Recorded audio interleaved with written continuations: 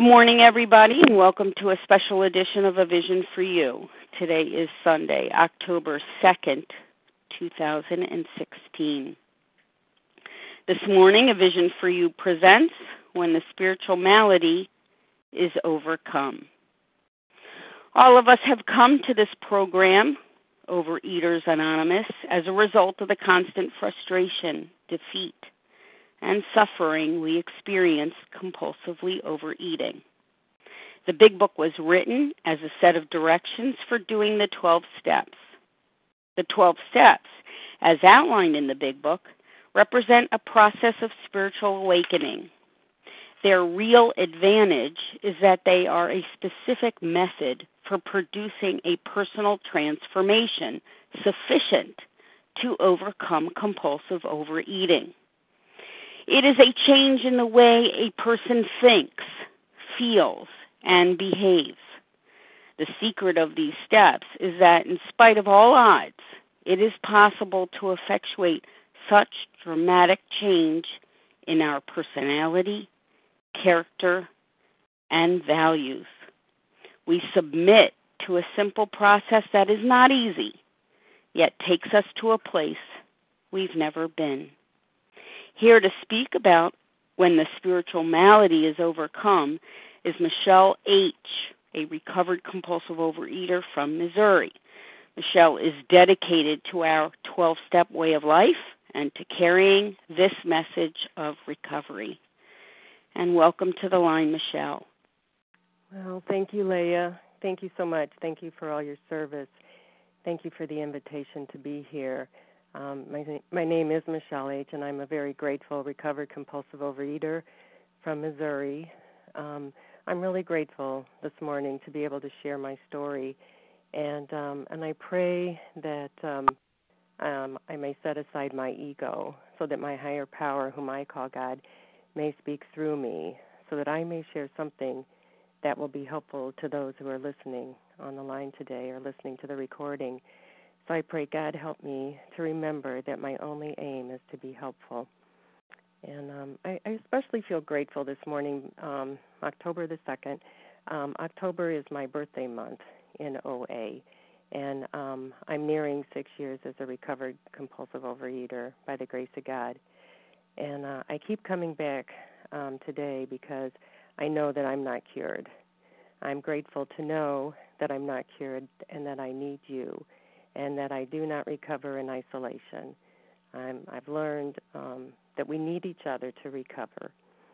And I first came to Overeaters Anonymous in 1996, and I stayed about a year, leaving in 1997, because I was looking for a weight loss program.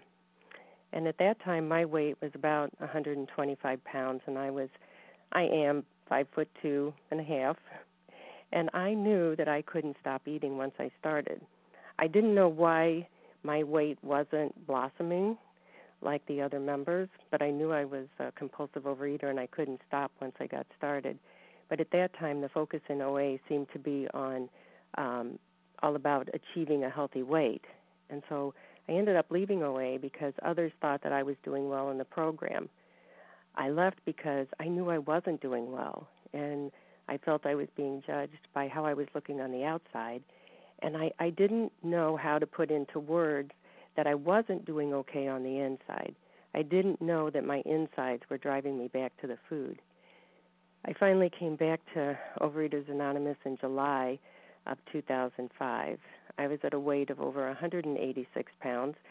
I say it's over 186 because that was the last time I got on the scale, but my clothes were getting tighter. My life was in a turmoil. I had usually been able to lose the weight. I had been a yo-yo dieter ever since the age of about 12. And at the time that I returned to OA, I was just a few weeks from going on vacation with my husband. But my mind was focused on the hope that the vacation would somehow be canceled. And I knew deep down that that was not normal in my thinking, because that was to be a dream vacation to go to British Columbia, Canada, and we were going to stay with friends, and we were going to see just sights that we'd never seen before, and I couldn't believe it was becoming a reality, but I didn't want to go. my mind was consumed with my outward appearance, and that all I could think of was I was going to be judged unfavorably by my husband's family due to my obese body. So I had thought that I would be able to lose the weight if I started in January of that year. Here it was July, but I could not lose the weight this time. I could not even start the diet. I kept thinking, next week, look at all this time I've got, next week. But next week didn't come this time. I was resistant to asking anyone for help. I was desperate to lose the weight. What motivated me this time to return to OA was actually another book. That was always what I turned to, more self-help books. So I found this book that I thought would have the answer for me about my addiction to food and sugar. And much to my surprise, the final chapter of that book was directing the reader to go to AA if one wanted to be successful. And I did not see that answer coming. I certainly didn't think that OA held the answer for me based on my past experience, but I had identified in with all that the author had written about this food addiction, particularly to sugar. I think I had a small window of feeling so totally desperate, and I believe that grace must have entered into that small opening, and it got me back into the rooms of OA. Now, I'd like to tell you that I took step one immediately and utterly abandoned myself to God. I thought I was surrendering to food, but I was actually surrendering to a diet again. I was hearing, those first 5 years, because I became recovered by the grace of God on October 20th, 2010. And those first 5 years, looking back, I can see that I still focused on the main message that I was hearing in the rooms. And I believed him. I heard him say, abstinence is the most important thing in my life without exception. And I wanted to get rid of the craziness that was going on in my life. So I listened. I surrendered to a diet plan and writing down my food and calling it in to a temporary sponsor, even while I was on vacation in Canada. My journey is my journey, and I am grateful for every step as it brought me closer to that total surrender to my higher power. It's not a journey that I wanted, but I have not. But I had not yet been beaten into that state of reasonableness, which, is part of what happens in step one.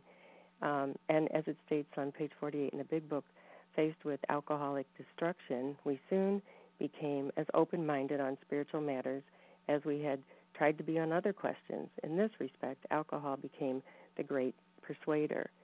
So it took what it took. And I've had the same experiences I hear others on the line in A Vision for You. When I was desperate enough, I finally surrendered. I don't know why it took the time that it did to get to step one. I can only speculate on those reasons. My mind is finite. My higher power knows all the answers, so I'm speculating that it was because I had periods of controlled eating. The intervals between my periods of abstinence got shorter and shorter. So I was under the delusion that I probably had some control because I could actually go for years. And when I came in 2005, I had 2.5 years of abstinence. It didn't settle what was going on in my head, but I was abstinent, and actually I didn't have a whole lot of physical recovery at that time, but there was some weight loss, and that was encouraging as always. But finally the intervals got so short that there was no interval. There was no next week, tomorrow morning, Monday morning. The only thing that was there was the pain of that pitiful and incomprehensible demoralization. And so it was then and only then did I fully surrender. I admitted my defeat. I became teachable most of the time. I say most of the time because I remember times working with my sponsor when she was taking me through the big book that I wanted to argue or rationalize my behaviors, but grateful because this 12-step process of recovery does work when it's worked, like Leah said, in the introduction. It really does work. If I stay committed, if I stay on the journey, if I keep, following the directions as outlined in the big book. I came to believe, and I do believe today. So I did find a sponsor, gratefully, who took me through these 12 steps according to the big book. And I remember that day when the interval was so short, I don't even know if it was 20 minutes where I'd be back in the kitchen pacing. And I really thought my self-will could do it again. But it was finally, that day, that wonderful day, that desperate day when I got on my knees and said, God, I don't know what to do. And I really meant it that time. And fortunately for me, there was a blessing of a big book retreat in our area that weekend that was coming up, and God made it possible for me to get there.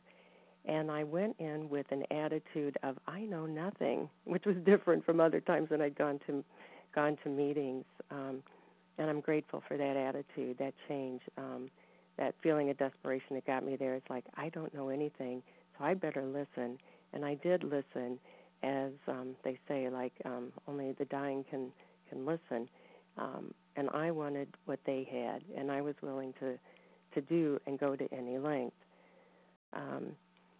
And so grateful in that, taken through those steps, and the process did work for me.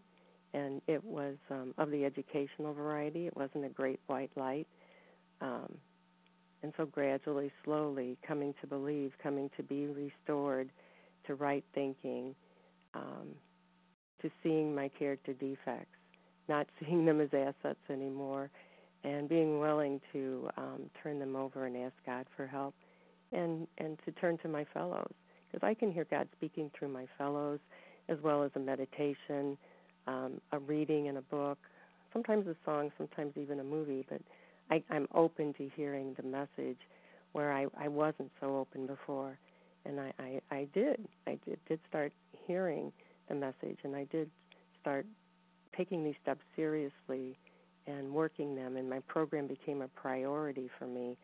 I'm so thankful to Vision for You phone meeting, and I joined a meeting in 2010 that was very similar because I heard this big book coming alive for me in a way that, that happened when all of us are on the line, and it still happens. That's different than when I'm sitting and reading the big book by myself. And it's even more powerful, even though it was powerful reading it with my sponsor, it's even more powerful. So I'm so grateful for this meeting, and I keep coming back to this meeting because of the power that it holds in hearing the message for me each day, and keeps me coming back. I'm so grateful. I was taught that, I was scared to sponsor in the beginning and carry the message, but I was taught, it's out of gratitude. So practicing that principle, and, perfectionism is one of my core defects, so I wanted to do it perfectly. And used to be I thought perfection was an asset, and I see how, it's caused nothing but trouble in my life. And so, taking those risks to make a mistake, which I am going to make a mistake, and was reassured by my sponsor that, yes, you're going to make mistakes. I'm not powerful enough to cause anybody any harm, and if I do cause harm, I can make amends, which I've learned to do, and I've learned to do with my sponsees as well when I make mistakes. I've also learned from as I've recovered, and my sponsor today has taught me about the importance of having a network. And boy, when you're a perfectionist and you don't want to be vulnerable, that was a scary prospect for me.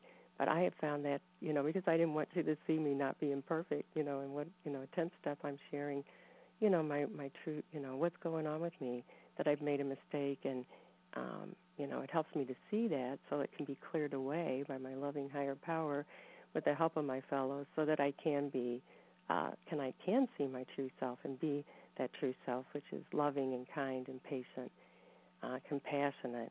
And so I'm grateful to have a network of people, a fellowship, which I've craved. And I just love you guys so much, and so grateful for all of you.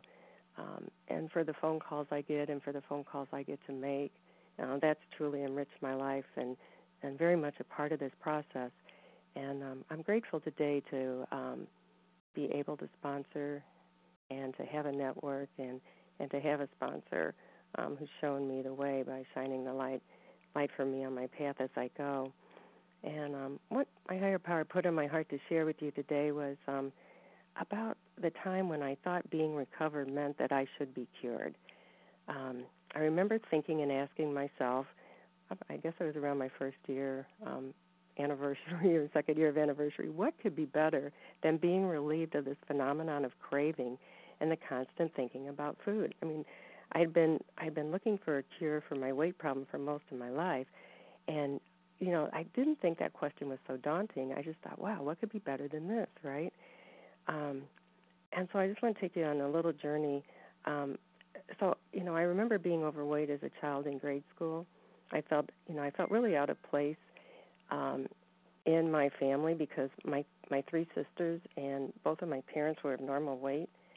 And I remember overhearing a relative at a family reunion whispering about speculating and wondering why in the heck was Michelle the only fat member of her family. And you know what? I wondered the same thing. Why am I the only fat person in my family? And so at that time I decided there must be something wrong with me, and not wrong with my body and mind, but just there's something really wrong with me. Why can't I get it?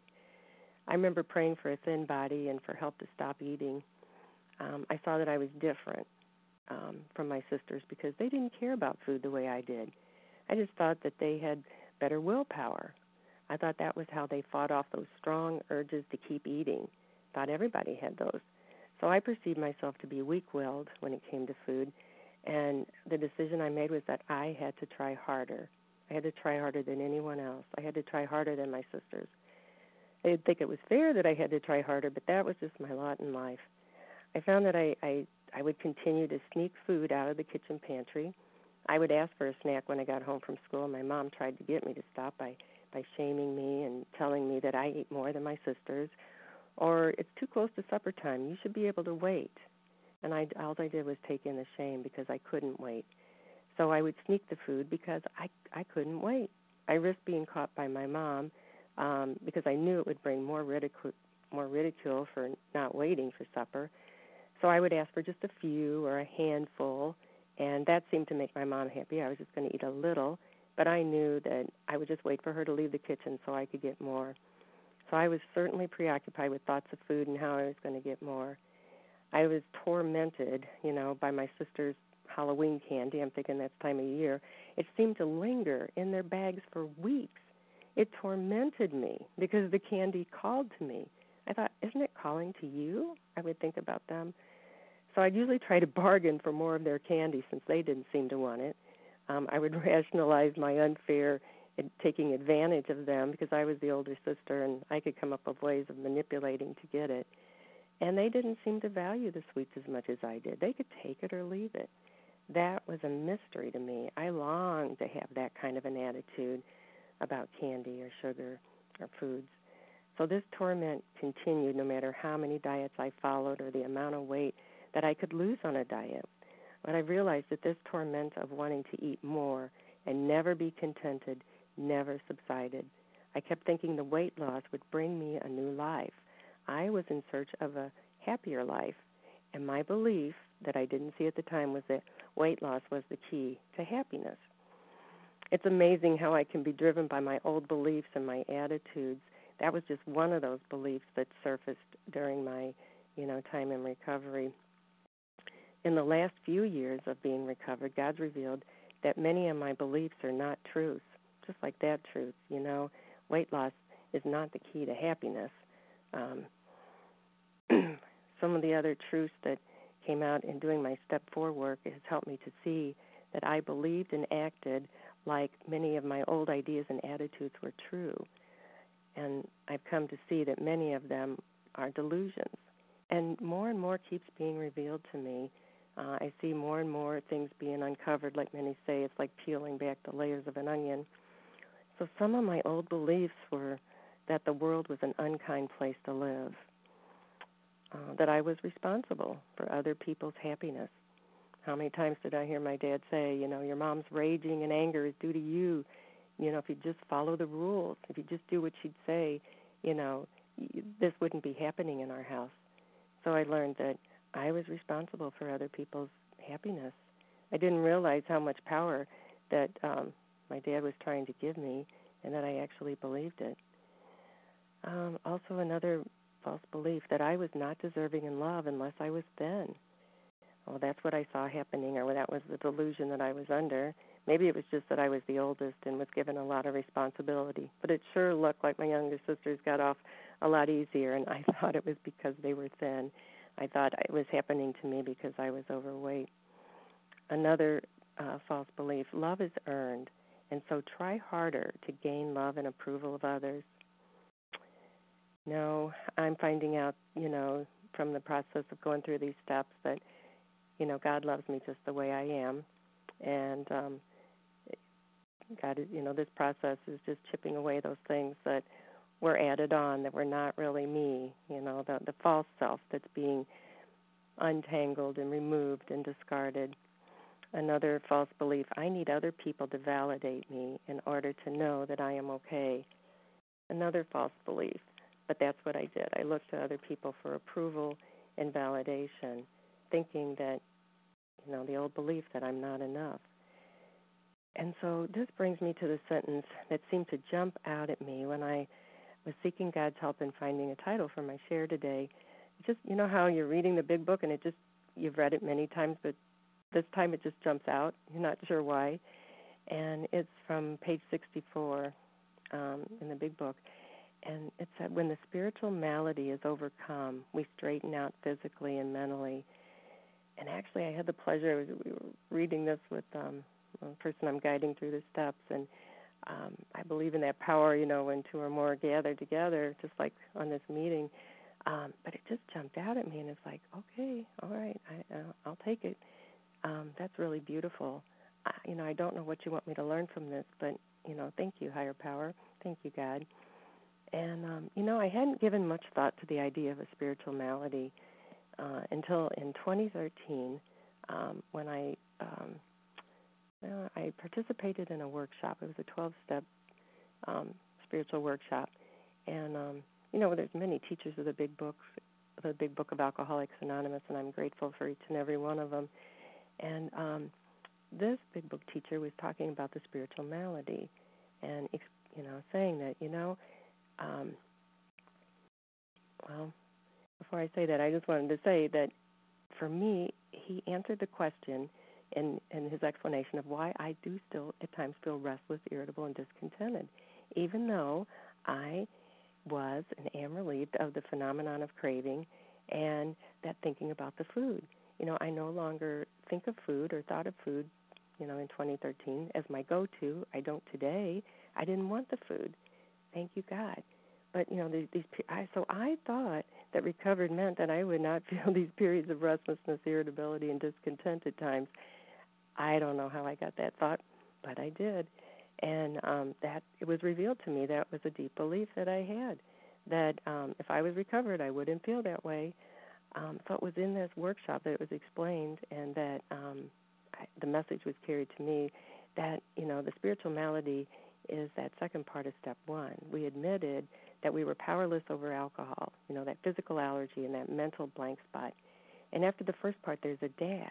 And he said, there's not the word and, but a dash, and then the word unmanageability. And I'd always thought that the unmanageability was related solely and only to the food that took me out of the present moment and away from my higher power. Now, I know I do need to be in the present moment where my higher power exists, and the food does need to be down. But I learned that the spiritual malady is speaking about the bedevilments, and that these bedevilments are describing, the manifestations of my self-centeredness. And this is where I'm not cured. This is where I will find my life being unmanageable if I don't continue to work the steps and enlarge my spiritual life. We talk about that and we hear about it, steps 10, 11, and 12. And so I embrace this on a daily basis. I am recovered, and I am getting better. Just like the intervals between, my thoughts of thinking about food became shorter and shorter because I was worried. I thought they should go away all at once. And my then sponsor said, well, Michelle, are they happening less frequently and with less intensity? And I said, yes. And she goes, well, that's part of the process. That's part of the recovery. I thought it should be instantaneous.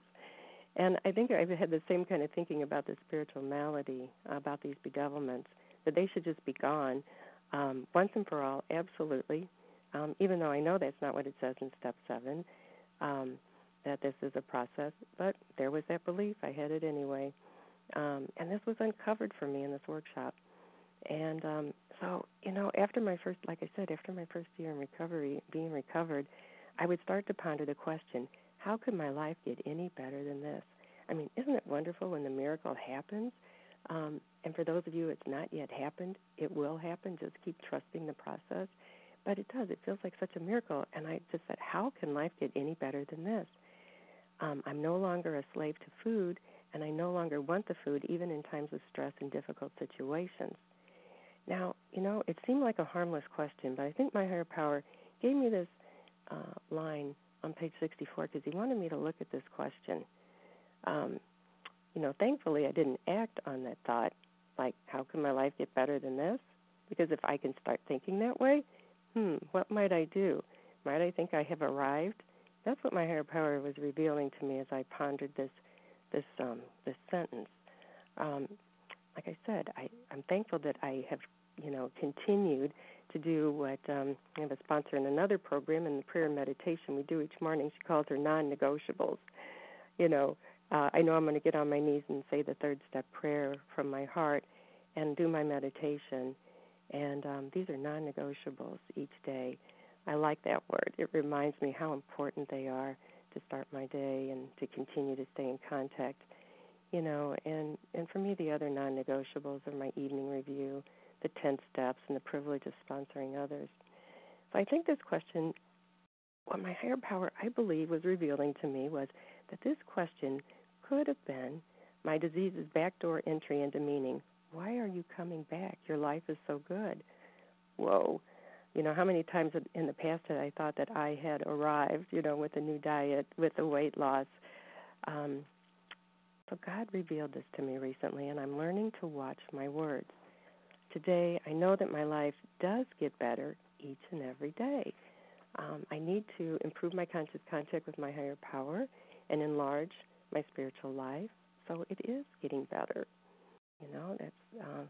That's an answer to my question. It does get better than this, Michelle. You never arrive. And I was just thinking, what a sneaky way that my disease has of trying to move me away from the only solution that ever worked for me, a spiritual solution for a spiritual malady. Yes, food needed to die first, absolutely. And that's where the focus of my, really my program was. It needed to die. I needed to see how it wasn't my friend that I thought it was. And, it's okay that I saw food as the problem. How else would I have found this wonderful road to spiritual freedom? That's just the beginning. I am no longer a slave to food by the grace of God. One day at a time, I ask the God of my understanding for help so that I won't be a slave to my character defects. I heard a big book speaker say that, and I thought, wow, that's so true. He said, it goes beyond, he's an AA speaker, and he said it goes beyond sobriety, not drinking. He said, yeah, we're no longer a slave to alcohol, but I could be a slave to my character defects. And I thought, yeah, that's it. That really spoke to me. So of this, I am not cured. This keeps me closely connected to my higher power one day at a time, knowing that I'm not cured. Yes, I am recovered, and I'm so grateful that I have more time now, not be thinking of the food, but I can think of, how I'm going to stay connected to God and my fellows and be of service. God did that. God, through the process of these steps, I did not do that. So in the anniversary month of my OA birthday, I usually reflect back on my spiritual progress. So actually, what a birthday gift for me. And I hope maybe it helps somebody else on the line. That is my only hope, to be of service. It gives me hope that I'm not cured. It means that I have the human condition. It means I need a power greater than myself. Like the big book says, I am beyond human aid. And I'd always looked, to myself and to other humans, not to God. But today I look to God for the answers in everything. And that has come about slowly. That, again, did not happen instantaneously. Um, I've often sought to rise above this human condition. An old belief, like I said, is that, I'm perfect. And I wanted to strive to be perfect, I think, because I thought that would give me immunity from life. My other sponsor said she wanted immunity from life, and I thought, yeah, I wanted immunity from the pain of life. But what an exhausting and unfulfilling it was for me when I tried to be perfect, and I did. Remembering back to what my dad said, if you'll just do this better, Michelle, our life here would be better with your mom. She wouldn't rant and rave and scream. So I did. I tried to be perfect. But when I tried to be perfect and continued to do that, what it did was disconnect me from people and most importantly from God and people. And so I thought I needed no one. I'm supposed to be able to do this. No one told me how to make my mom happy. No one told me how to get her to stop ranting and raving. I was supposed to figure it out by myself. It was just like following the rules. Like, how is a child supposed to know? But I took it on, and I said, yeah, I can do this.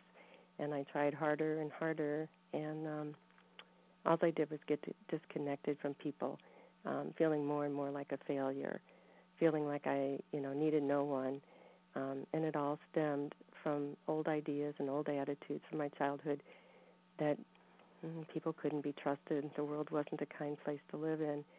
Thankfully and gratefully that coming into these rooms and practicing these steps, as directed in the big book, finding a fellowship that's loving and accepting, to help me see that those old beliefs are delusions. They're not true. They're not true for me today, one day at a time.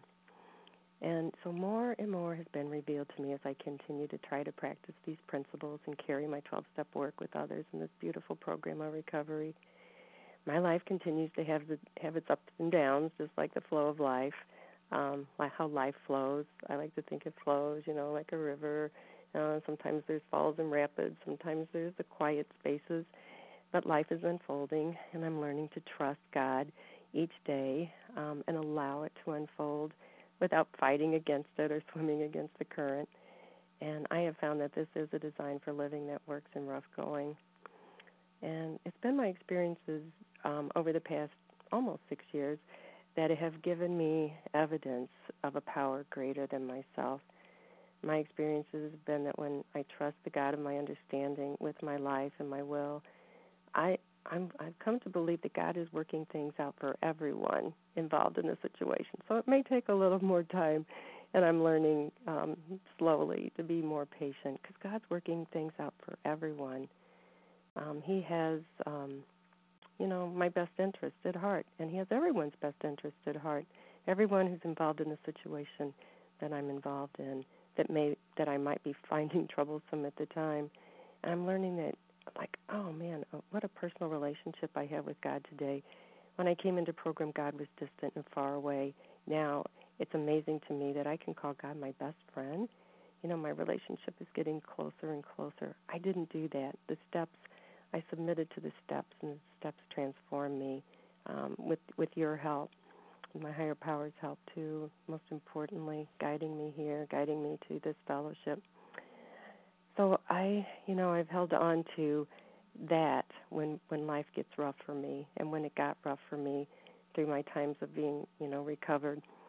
My experience when our son was struggling with his own addiction, and there were times when we didn't see him or even hear from him for months at a time. And he was estranged and angry with our family for almost 10 years. My connection with the power greater than myself that gave me hope. What food did, it only robbed me of any hope. I was grateful to be recovered and out of the food, connected with my higher power. My son was going through this tough time because it was a tough time for our whole family. When I thought that my relationship would be ripped apart due to our son's addiction, faith and trust helped my husband and I to ride the storm. There were rocky times. We were tossed about, but food would have prevented me from seeing the reality, and the storm would have been raging inside of me as well as on the outside. And so the storm, seemed to be raging, but my higher power had me all the time, and I was really, really in a calm with my higher power, and the storm was raging around us. When I thought our family would remain shattered, and the hope of a new life materialized, though slowly. And I stayed focused on my own recovery, the only person that I could change with the help of God, of my understanding. Today, I have witnessed a wholesale miracle with a change in my acceptance of what is.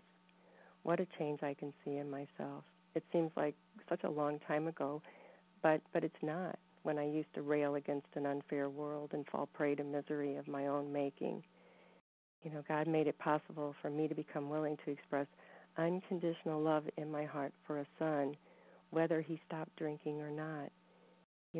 What a miracle it is to learn to receive that unconditional love from my higher power and then to pass that unconditional love along. And, I needed the process of these steps to see it. I didn't see that I was loving our son unconditionally. I didn't see that I had the condition on him, I will love you if you get sober. And God brought that into my reality and into my vision to see that I was not loving the way God was asking me to love. And so I reached out for help in another program and said, I want to love unconditionally. Will you teach me? I'm willing to learn.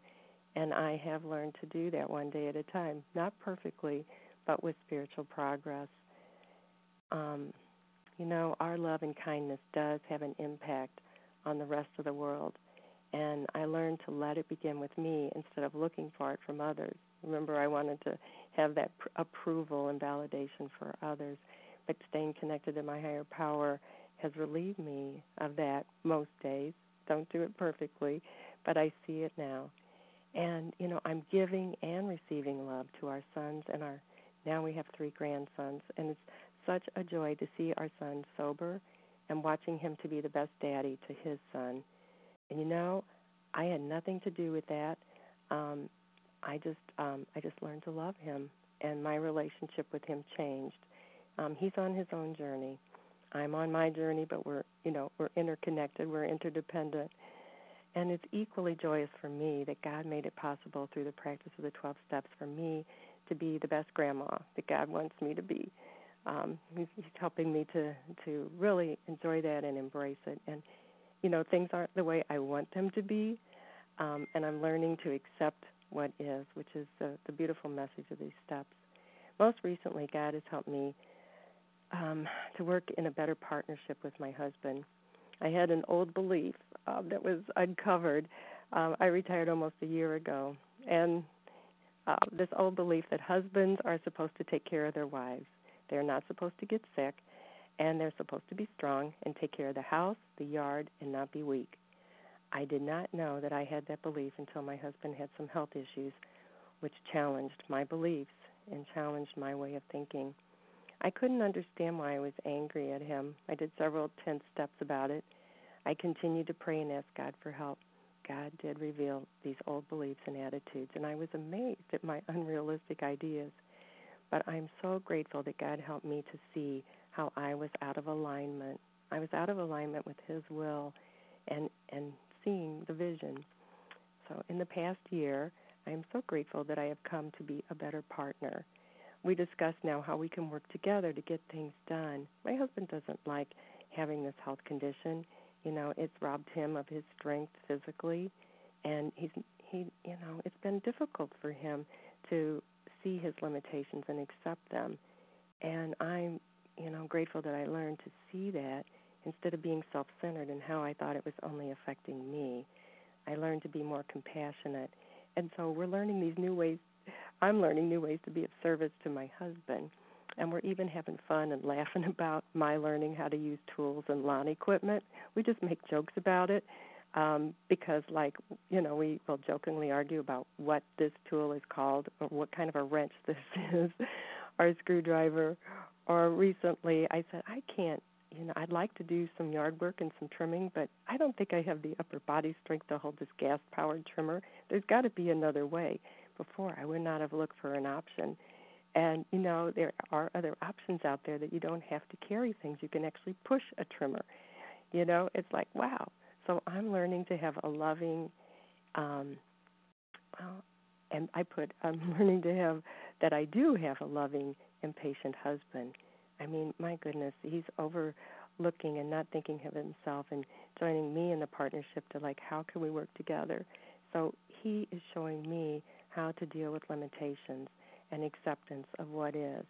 I am learning that I am more capable than I thought I was, and I'm learning that we all need each other. We are even more connected, my husband and I, since I've learned to communicate my fears and my vulnerabilities with him. Remember, I'm coming from perfectionism, and, I don't want to show you my vulnerabilities. And what was I so afraid of? Yeah, God has removed my fear and brought me closer to my God of my understanding and to people around me. I am so grateful for my 10-step buddies who help me to see when I get out of alignment with God's will. I follow the steps to the best of my ability, progress, not perfection, and with God's help, I'm finding spiritual progress. And I just want to conclude by saying and sharing to the newcomers on the line, it is a process. Keep trusting the process. You're right where you need to be. I remember thinking, I don't want to be here. I didn't like where I was. I wanted to be over there with the rest of the recovered people. But it was part of my journey, and it's part of your journey wherever you are. You're right where you need to be. And, I just came to believe that God's got me. God's got the situation. He's got my journey. He's got the process. And I just kept trusting and listening to the people who had walked the same spiritual path that I was walking. And it will come true for you, and the promises will come true for you too. And I just wanted to share that the promises are coming true for me. And I say coming true for me. I'm having a new freedom from my old character defects when I practice these principles. Remember, Michelle, progress and not perfection. My happiness is no longer dependent on other people and their behavior or my circumstances in life. I'm no longer in control. My happiness is dependent on practicing these principles. My past teaches me, but I let go of it, and I let God direct me. My past, so many times it would just get in my way, and I would go back to thinking that's who I was. When I keep the focus on my higher power and God directing me, I just need to do that one next right thing today in this moment. That helps me.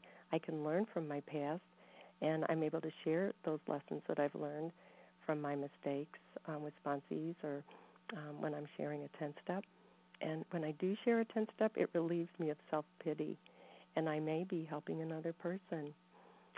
I'm grateful for the person last night. It was late, and she texted me, and I was having all these things rattling in my head, and I just texted her back after trying to figure it out myself and praying and going through the process. Hey, do you have a few minutes?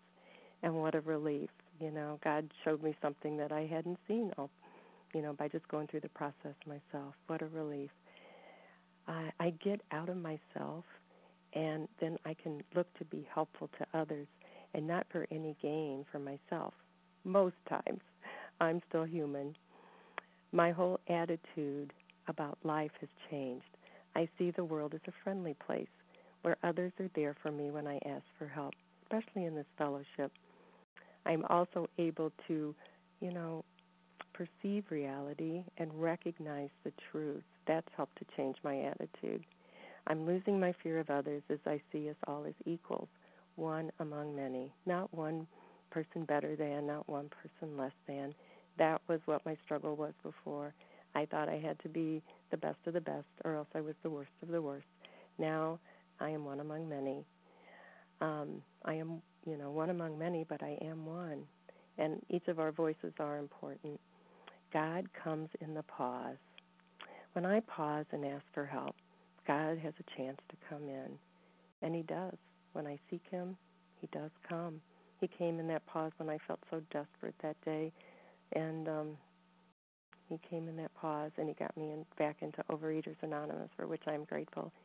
God continues to come when I pause and I ask for help. And I get the wisdom to handle things which used to baffle me.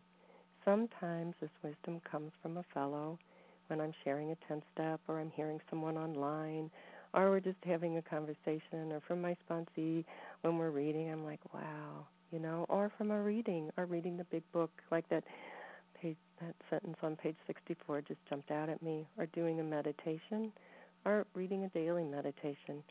But the wisdom does come. The wisdom does come. The hope I offer is to keep coming back and coming back and coming back. I no longer ask, how can it get any better? God revealed to me, Michelle, that might be a slippery slope for you.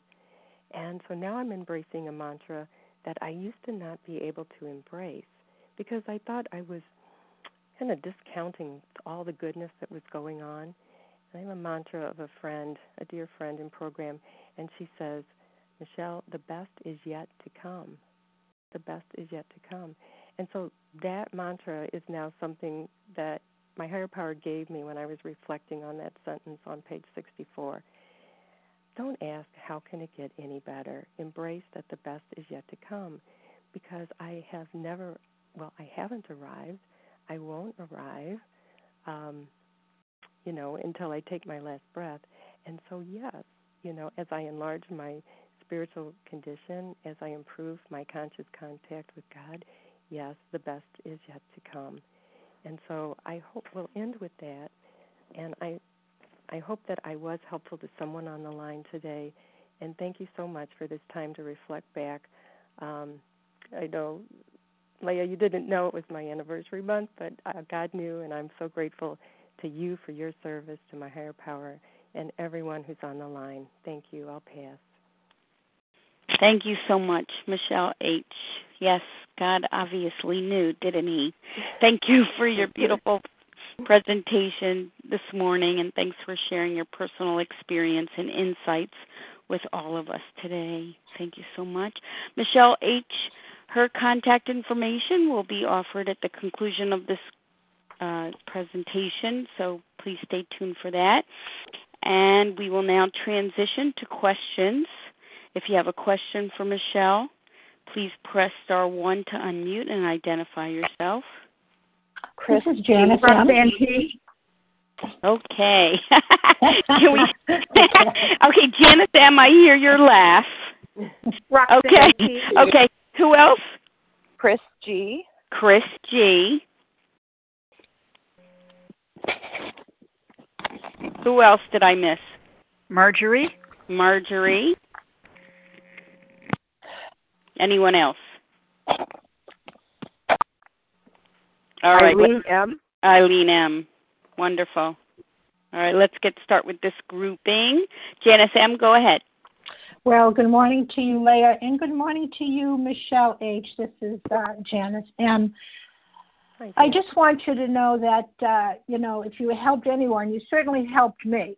So I think that your goal has been attained, especially with my husband this morning. My question is this.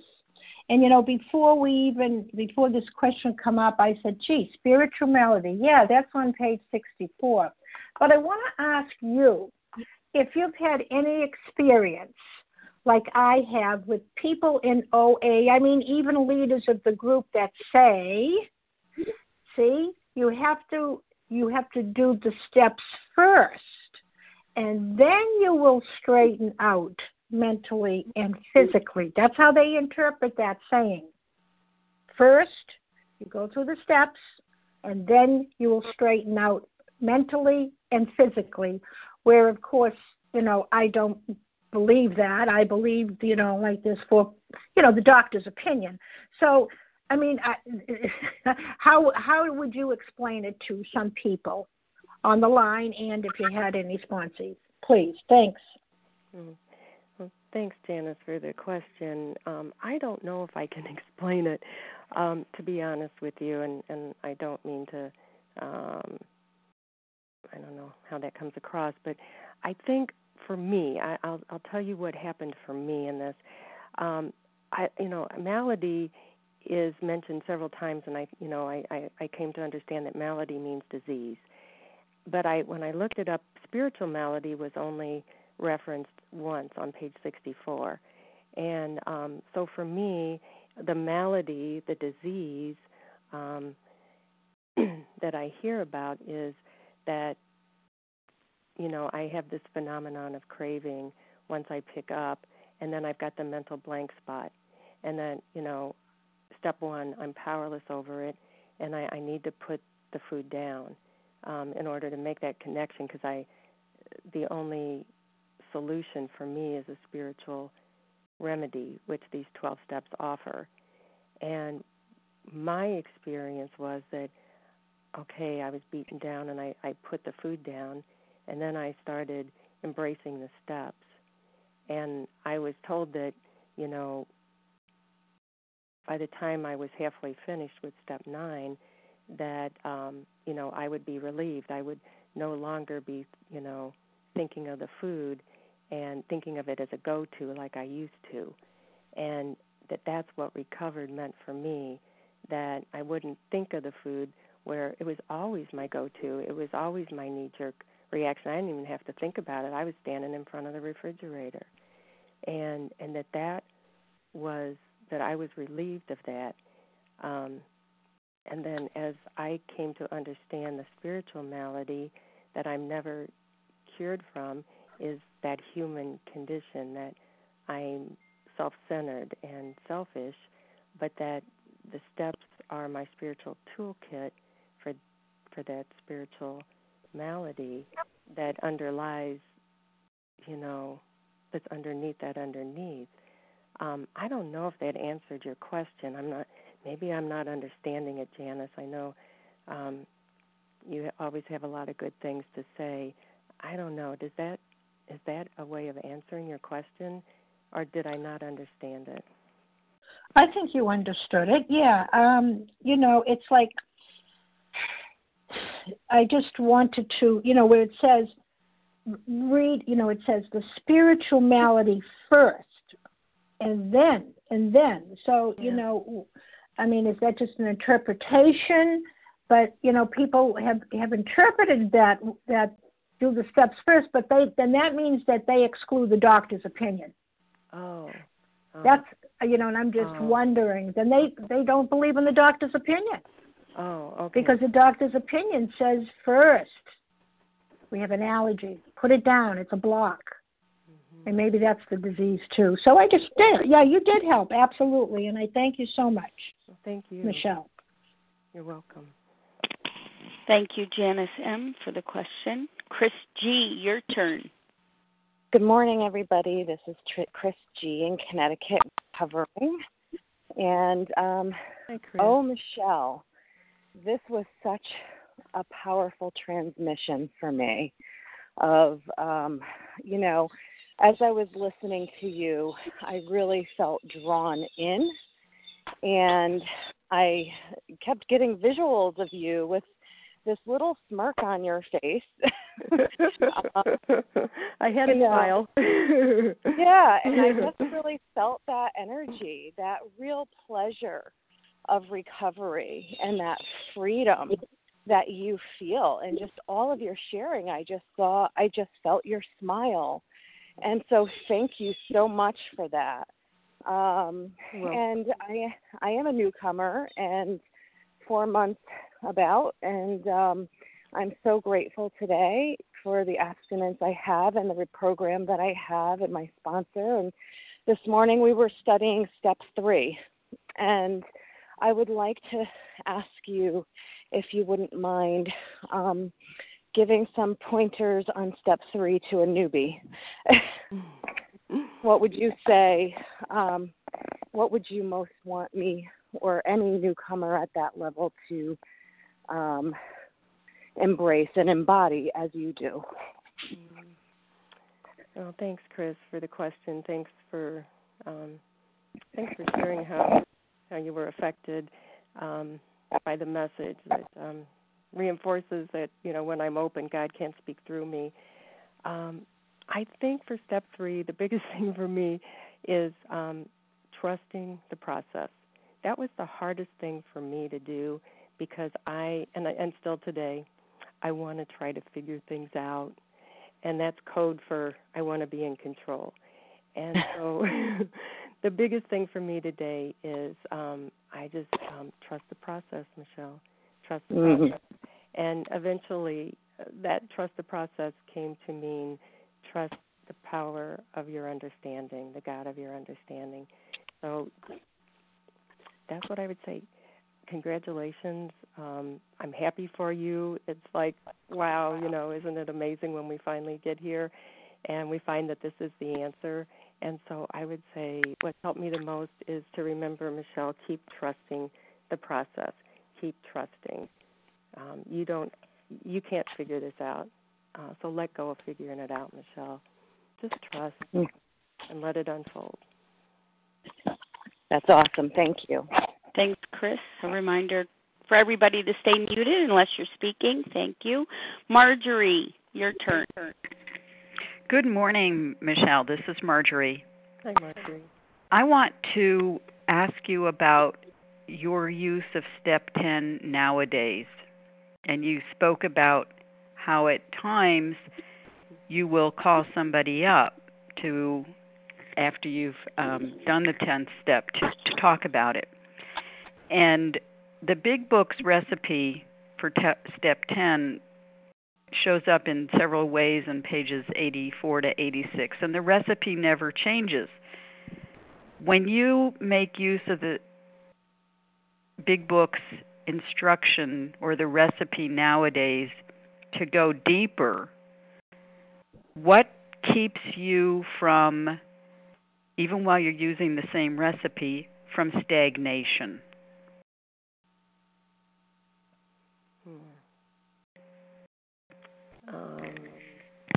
Stagnation. What does that mean? Can you explain stagnation? You mean not moving forward? If I were making the same meal, even if it were the same, if it was my favorite meal in the whole world, okay, but I make it often because it's my favorite, but I want to not get bored by even my favorite. How do I make sure that I still enjoy it? Okay, I think I get the question.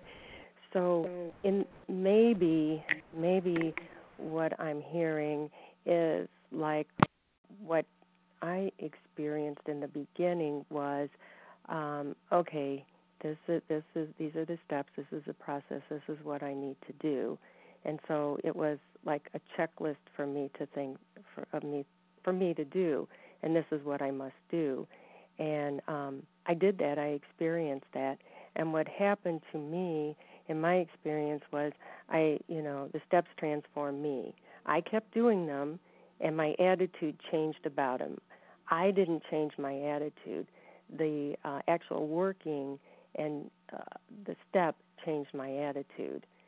Because, see, at first I didn't want to be vulnerable in a Step 10. I didn't want to do a Step 10. I wanted you to only see my good side for fear that I'd be rejected, for fear, what would you think? And what happened was, my experience was that that wasn't my experience. I wasn't rejected. And so my faith increased because I got so much good out of it.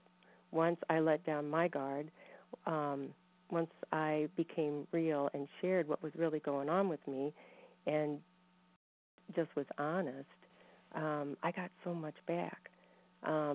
Just last night when I did this 10th step, I prayed. I went through the process. I asked myself all the questions. I prayed the resentment prayer and the fear prayer and the 7-step prayer, and it was still rattling in my head. And so when I connected with this person and was going through the process of sharing and going through exactly that, where was I, selfish and self-seeking and dishonest and fearful, the character defect of judgmentalism came out. And I'm like, oh my gosh, here I thought, it was all I could see was manipulation and control to get the other person to do what I wanted. But God wanted me to see my judgmentalism. And that's what was revealed to me. And when it was revealed, there was a sense of relief and peace, And I went ahead and said the 7-step prayer again and the resentment prayer again, or the freedom from resentment prayer. So what my experience has become, that it becomes new for me each time, and it's not stagnant. Thank you, Michelle. That really helps. Okay, good. Thank you for the question. Thanks, Marjorie. Eileen M.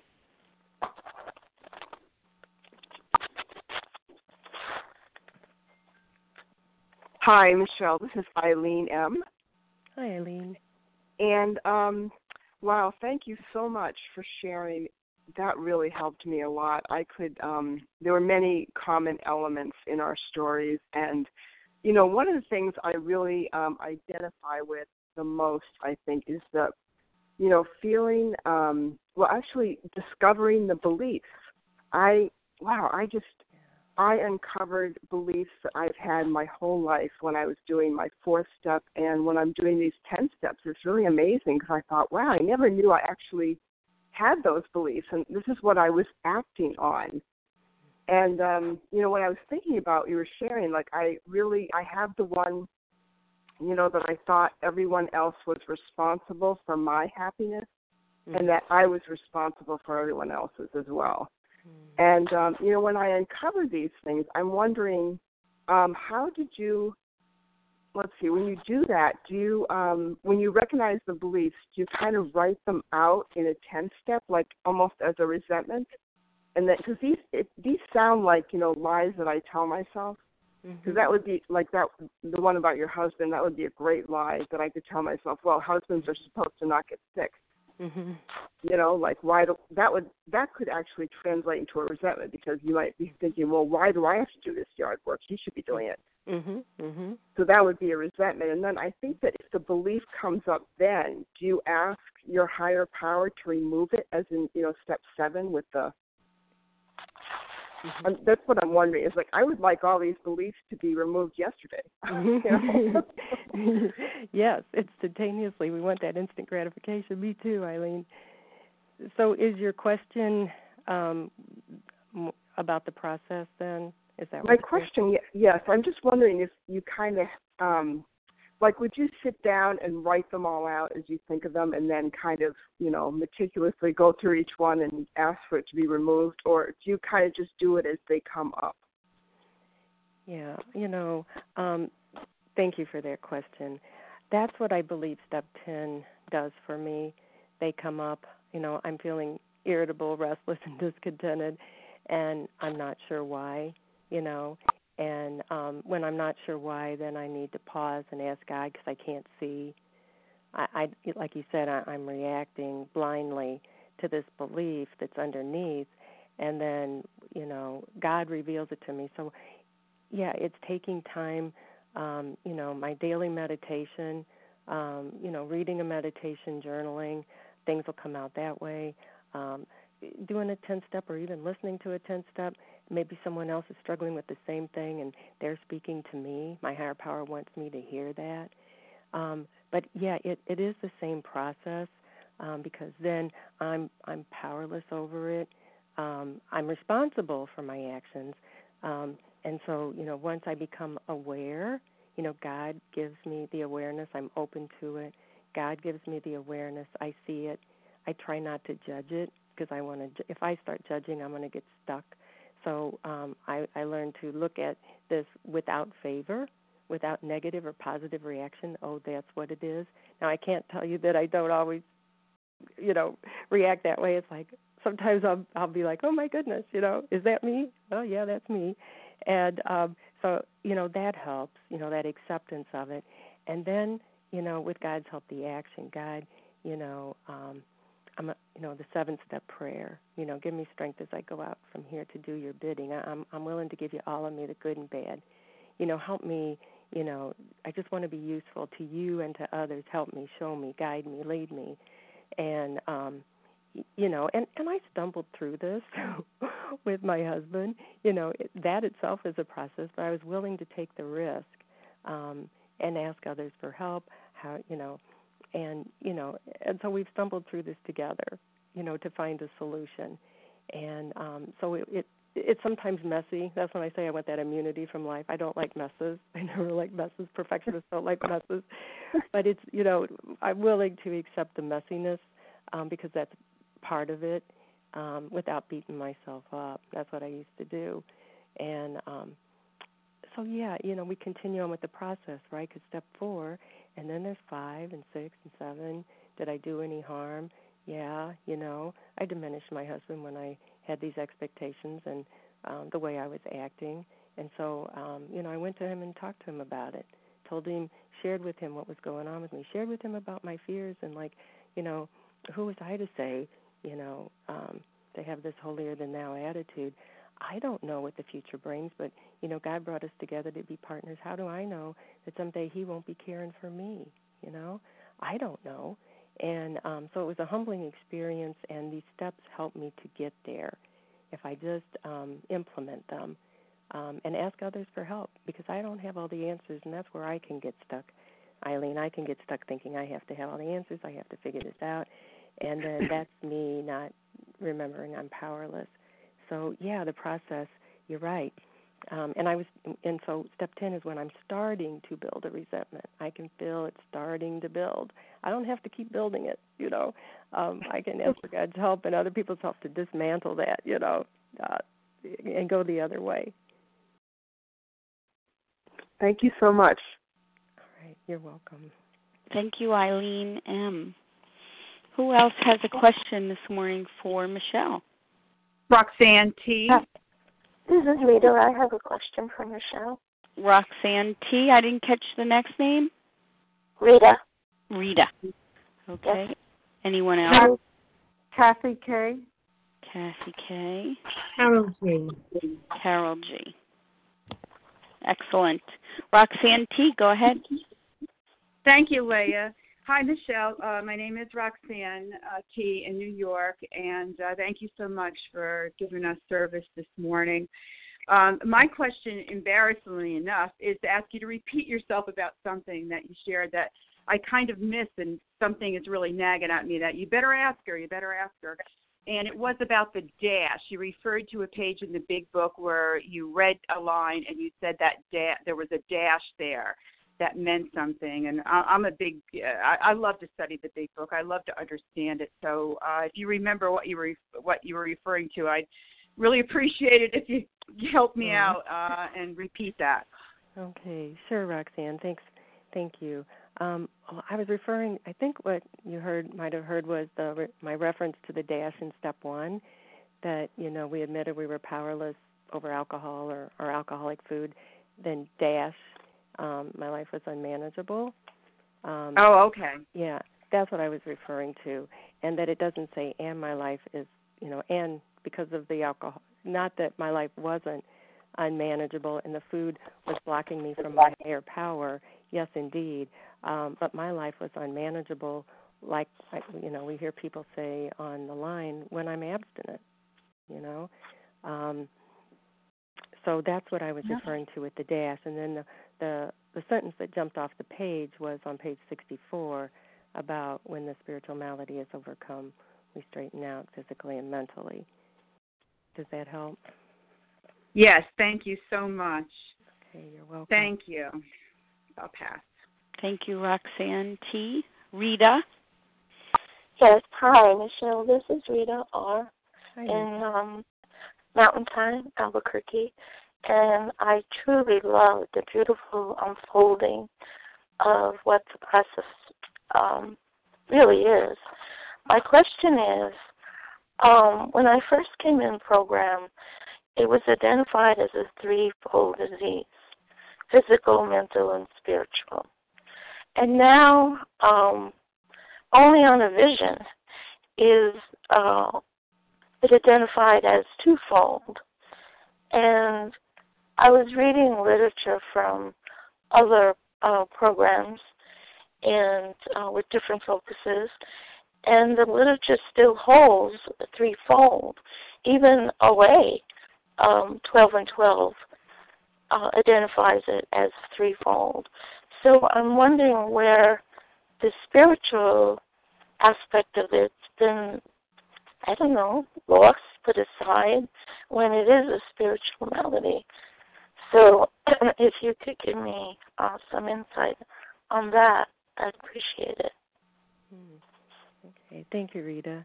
I understand that. I hear that discussion going on, and I really don't know if I'll be able to answer to your satisfaction. Really, for me, this process of these principles are spiritual, and so the whole program is, we're told, a spiritual solution. It's a spiritual toolkit, right? And so my spiritual malady, the way it helps me, it's helpful for me to break it down, is the bedevilments, and then the malady, the disease of that I eat compulsively, has to do with, I do have a defective mind and body. I just do when it comes to food, and that's how it helps me. I believe that the 12 steps are a spiritual way of life, of living, and it's all spiritual to me. But the disease, I needed to understand that I didn't want to admit I'm not normal, in body and mind, and that's what that disease being twofold speaks to me about. That this disease, when it comes to food, I'm crazy in the head, and I need to talk to somebody if I'm going to change my food plan, because heaven only knows what I'm thinking, what my disease wants me to think, and that certainly if I ingest any form of my alcoholic foods, that phenomenon of craving and that cycle is going to commence for me. It's like I've heard, a biological mandate. It's going to happen. So, it's spiritual. I need to be connected to a higher power, and I try not to get lost in that discussion, because it doesn't help me. But I know we want to understand. We want, as a perfectionist, I want to know the way, the right way, the only way. And all I know is that these 12 steps, as outlined in the Big Book of Alcoholics Anonymous, have spiritually awakened me. It is my spiritual toolkit. It helps me to get closer to my higher power. And I'm glad you're here with us. I'm glad you're here. And I used, those things can be stumbling blocks sometimes, And so I hope we can come together and be united, that we need each other for this process of, becoming spiritually awakened. And Rita, I'm really glad you're here. Thank you for the question. Thank you. Thank you very much, Rita R. Kathy K., your turn. Thank you, Leah. Thank you, Michelle. I'm so happy I was here to hear you today. I just so admire your program. Thank you. Hi. Hi. As I was listening to you, I was really struck by how fluid your partnership with your higher power is, that you make reference to your higher power often in all kinds of ways. And I'm thinking, not only for myself but for my sponsees, how does that path and connection get started, and how does it really deepen over time? And I'm thinking, if you could reflect a little bit on where you were when you started working the steps and where you are today, and the factors that enabled you to continue to deepen step 11. I'm also wondering, when you work with sponsees, do you wait till step 11, or do you, as I do, ask them to consider building their connection with higher power much earlier in step 2 or 3? And I'll listen. Thank you. Thanks, Kathy. Thanks. Good to hear your voice. Grateful for your friendship and fellowship, too. Where was I in the beginning? I thought that I had a relationship with God, but my relationship was one of like a child, like with Santa Claus, like, God, if you love me, you'll give me this. And learning that, God gives me what I need, not what I want, was a process. And, I mentioned that workshop, and a turning point for me was like, okay, I think I believe, I think I have a faith, and I'm just going to keep trusting. And I think I put my trust in, how they say sometimes you can borrow my higher power, until you get a strong one. And I think I was looking at other people and seeing that they believed so strongly in this process and that it worked for them. In the beginning, I held on to that because I really didn't believe this miracle could happen for me. I'm 62 years young, and I didn't believe after all my years of trying and putting, my shoulder to the wheel that it was going to happen this time. But I trusted, and I took a hold of their faith, and I held on to that for a while until I did everything I was asked to do. I, like you, began to pray in the beginning because it just, it was grace that got me to that meeting. Grace that got me back. There's a higher power working somewhere. I start, and it's a little. It's little and it grows, and it's gotten bigger. And going back to that workshop, going through We Agnostics, I remember scoffing at that, going, "Oh, I'm not an agnostic, and why do I even need that chapter?" And then it opened up for me. Thank God for phone meetings like Vision. I would hear other people who were a lot further down the path than me talk about what it meant to be an agnostic, and then the workshop of looking at my prejudices and going through it and praying and asking God to show me, is there anything in here that I read that I have a negative reaction to, that I just don't quite like, I'm resisting. And that was really powerful for me, Kathy, because some things came up. And what I was resisting was that I could have my own concept of a higher power. I didn't really believe that, because I thought that I was supposed to, I was no Bible scholar. I was not a theologian. I thought that they were the ones who were supposed to tell me who my higher power was. And when I read that, it was like it really jumped off the page at me. And it's like, and the big, and it says, that's all I needed. It's inadequate. No one's ever going to have, we've all got human minds, even theologians, nobody has got an infinite mind like, my higher power. So it helped me to see that, yes, I could have my own concept of a higher power. And that's what the folks here are saying, that that's what they did. And so that was one of the prejudices that jumped out at me. There were a couple of others. And then, how I think, I have a sponsor in another program, and she talks about she wants to have unshakable faith. And I thought, yeah, that sounds really good. How do you get that?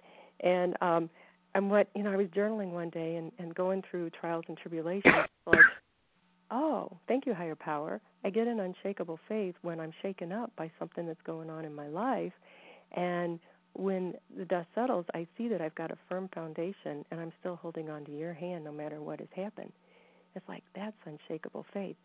And so that's where I'm at today. That may change next year when this question, is posed in a meditation or something. But that's what I've been given over this past year.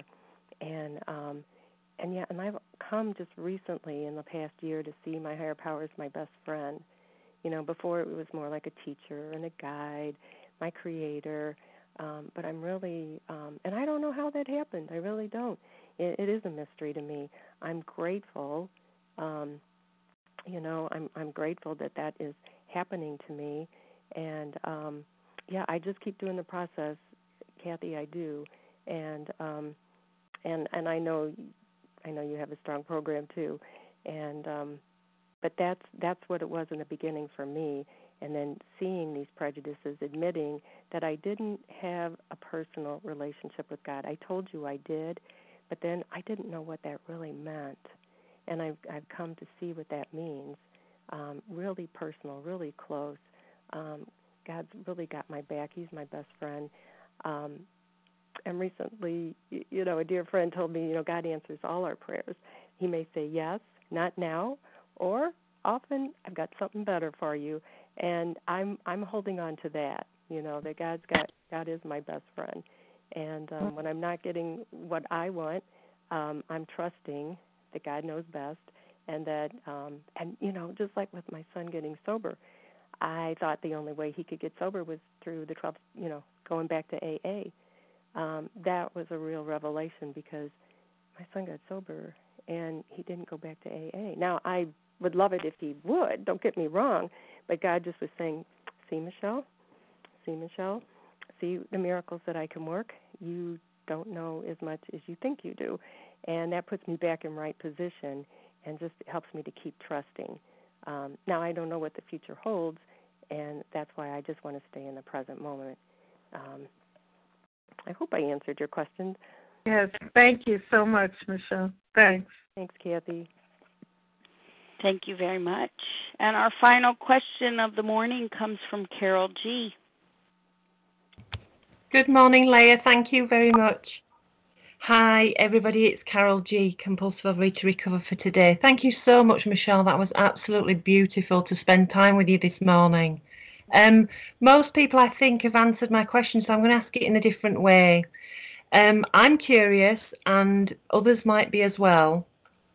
What was it that you actually learned about the bedevilments on page 52 just recently? I mean, for example, if you were going to walk a new prospect through what you learned about page 52, the bedevilments, how would you explain that to us? I'd really love to know. Thank you. Okay. Well, thank you, Carol. Thanks. It's good to hear your voice. How would I explain them? Well, that's the unmanageability. That's how it was explained to me. That's what comes after the dash. I learned that was the unmanageability, the spiritual malady, and it's how self-centeredness and selfishness is manifested. It puts it in concrete behavioral ways. It shows me, and then also that the promises, right, are, if I'm going through the process, I never quit going through it, right? And so as I'm going through the process, these bedevilments, are replaced with more and more of the promises coming true for me in my life. And they keep, that's the spiritual progress. They keep coming true for me. And if I but trust the process, that will materialize for me, sometimes slowly, sometimes quickly. That line in the big book. So that's what I would share. And then what I was taken through was, can I personally identify with these? So here's a list. How are they manifesting in my life? Can I make it personal to me so that I can see that, I too have this spiritual malady, if you will, this unmanageability, and make it personal to me so that I can identify in. And then as we go through the process, the beautiful part is, now, how am I being transformed? How are these old ideas and attitudes being reorganized? How is this revolutionary change happening? How, by sharing, okay, here's a promise coming true. Wow, here's another promise coming true. So I think that's what gives me hope. I hope that answers it. For you, Carol, thank you. Thank you, Carol G., for the question. Thank you to all who asked questions this morning. And, of course, thank you to Michelle H. for such a rich and impactful and beautiful share this morning about the results of all your 12-step work. Thank you so much. And we'll close from page 164, A Vision for You. Our book is meant to be suggestive only. We realize we know only a little. God will constantly disclose more to you and to us. Ask Him in your morning meditation what you can do each day for the man who is still sick. The answers will come if your own house is in order. But obviously you cannot transmit something you haven't got. See to it that your relationship with Him is right, and great events will come to pass for you and countless others. This is a great fact for us. Abandon yourself to God as you understand God. Admit your faults to Him and to your fellows. Clear away the wreckage of your past. Give freely of what you find, and join us. We shall be with you in the fellowship of the Spirit, and you will surely meet some of us as you trudge the road of happy destiny. May God bless you and keep you until then.